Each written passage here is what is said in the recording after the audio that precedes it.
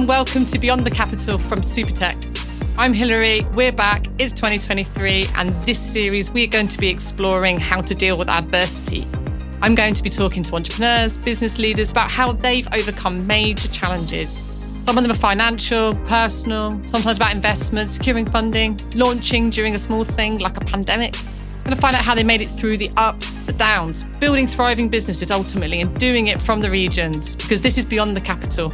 It's a podcast series about the professional services tech scene and building those businesses outside of London. I'm Hilary Smith-Allen. In this episode, I spoke to William Taaffe, who's Chief Operating Officer and co-founder for Lockdown Cybersecurity. Do you want to start by introducing yourself, telling us a bit about your company? Sure, thank you. So I'm William, the Chief Operating Officer of Lockdown Cybersecurity. Been running since about 2019 now. We've actually started trading in 2020. And the real area for the business was changing the traditional view of going after CISOs, going after IT directors, for cybersecurity be seen as something that was very much rooted within IT, and actually looking that within an organization, cybersecurity affects everybody. So we have to look at a number of different roles and responsibilities throughout an organization.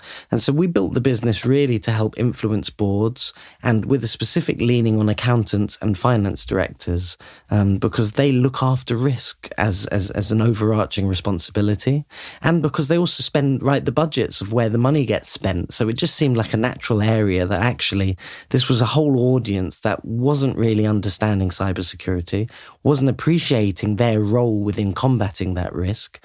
And we thought that would be a really good place to start to give some difference as a cybersecurity business. Very topical, very growth. Was it always in the stars that you planned to be here as a co-founder of a cybersecurity business? Where did it all begin? Yeah, that's a really good question. No, I always wanted to be a business owner. I've always enjoyed business function rather than just the function of my role. So I've always enjoyed finding out about what other people do, why they do that, what the benefit to the organization, where it brings return of investment, why they've invested in that specific area, has always been really interesting to me, as well as just general business function. And I think actually that gave me a really good grounding as a business owner, because when you look at most technology businesses, you tend to find that they're technologists that have then moved into business.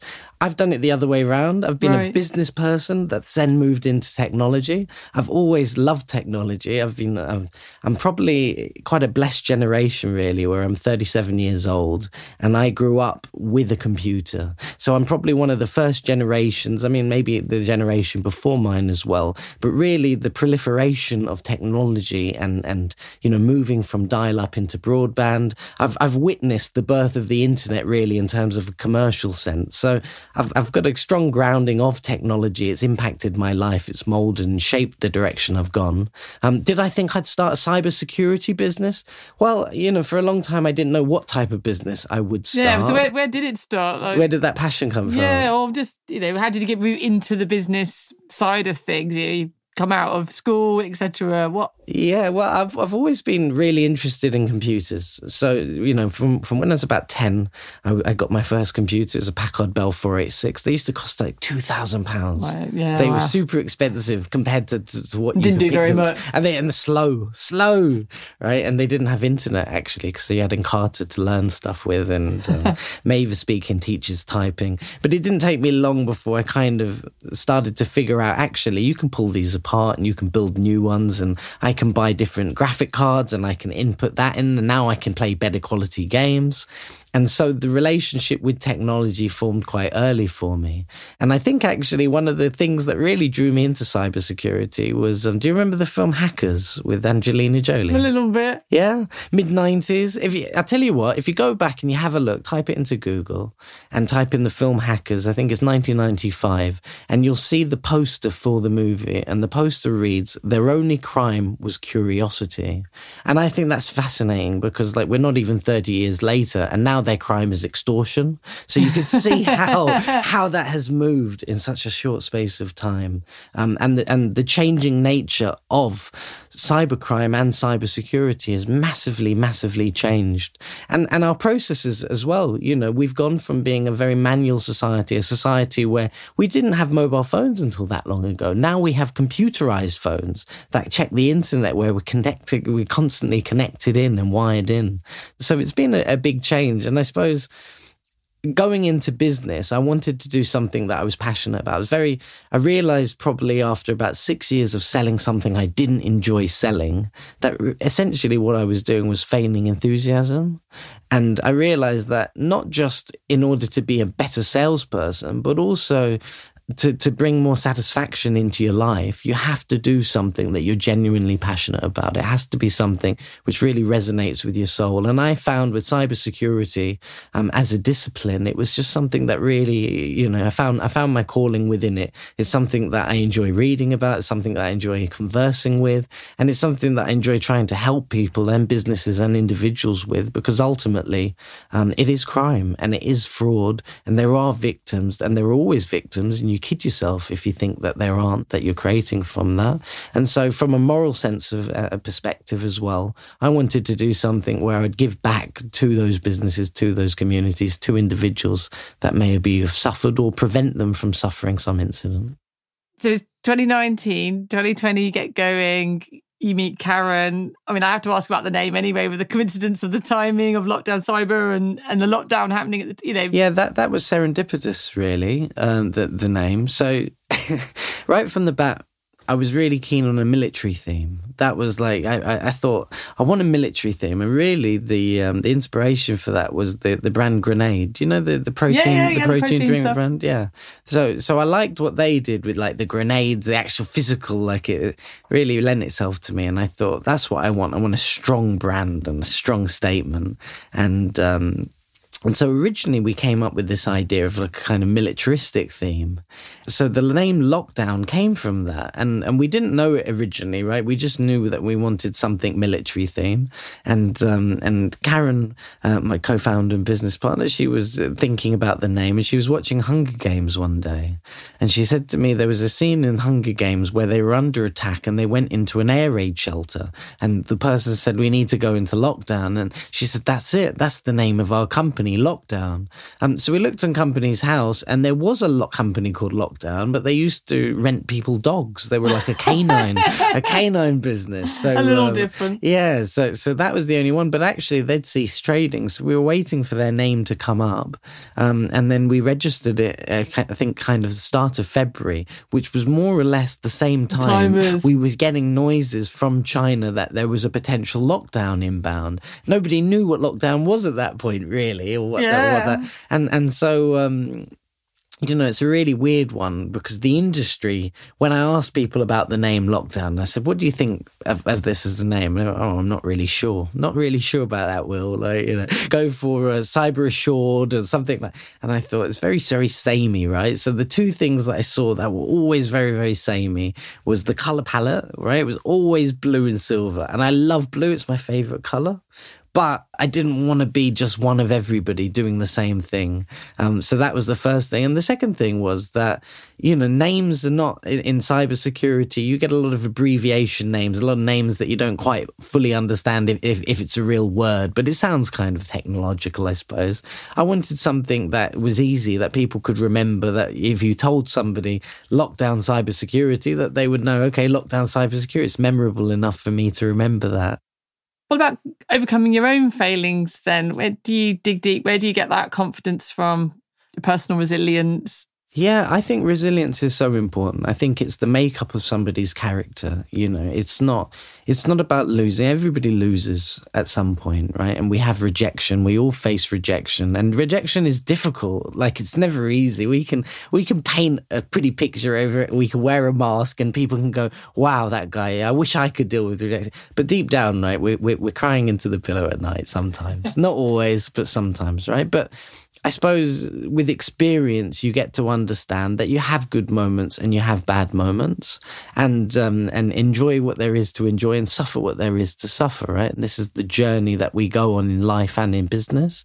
And I feel that that's really built resilience into me to keep going. I've got a tenacious attitude, right? I want to win. I have to win at all costs, right? That's what the goal is. I have to win. There is no, it's just how long it takes me to win, right? But there is never a question of will I win. It's already been decided in my mind. And, you know, like I listen to a lot of different things. I like sport podcasts. I like the mentality of psychology within sport. And I like boxing. Boxing's a really tough sport, right? Like you're on your own. You're doing something on your own. There's nowhere to hide. And if you run out of gas whilst somebody's trying to punch you in the face, it's a terrible moment for you, right? So you learn a lot about yourself as an individual through moments like that. And there's a guy that's a commentator on boxing, and he says champions are not made, they're born, right? Because it's the mindset. It's the mindset of a champion, that it's not made, it's not achieved through winning things. It's born through that resilience, through that mindset that says, no matter what obstacle comes in my way, I'm going to find a way to get over that. And that's what I try and do. And we take that approach with business, you know, and we've had some really good moments that we've been blessed to have. And this year has been fantastic for us. And long may that continue.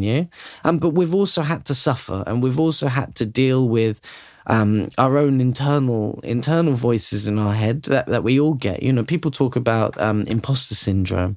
And my honest answer to that is I'd never really feel like I've got imposter syndrome, principally because I feel like everybody is an imposter anyway, right? We're all making it up on the spot. Like some of us are just more elegant at being able to articulate it and mask it over. That's all it is, right? We all have moments of doubt in our career. Am I doing the right thing? Is this the right direction? Have I made a horrible mistake? Do I really know what I'm talking about? Am I as learned as I sound? You know, and we get these pings of self-doubt, you know, everybody gets them. And I think that's the key, is that everybody does get those. And so actually we all have to get over that obstacle ourselves. And it's a lot of hard work. That ultimately, that's what it comes down to. Where does my confidence come to? Well, I put in a shift, and that always leaves me with this perception that, well, you know, you've done enough to justify what you're doing now. You know, you've been there, you've done the hard yards. And if I do fail at something, well, then I fail giving it everything. And if you fail giving something everything, at least you can look back. Yeah, exactly.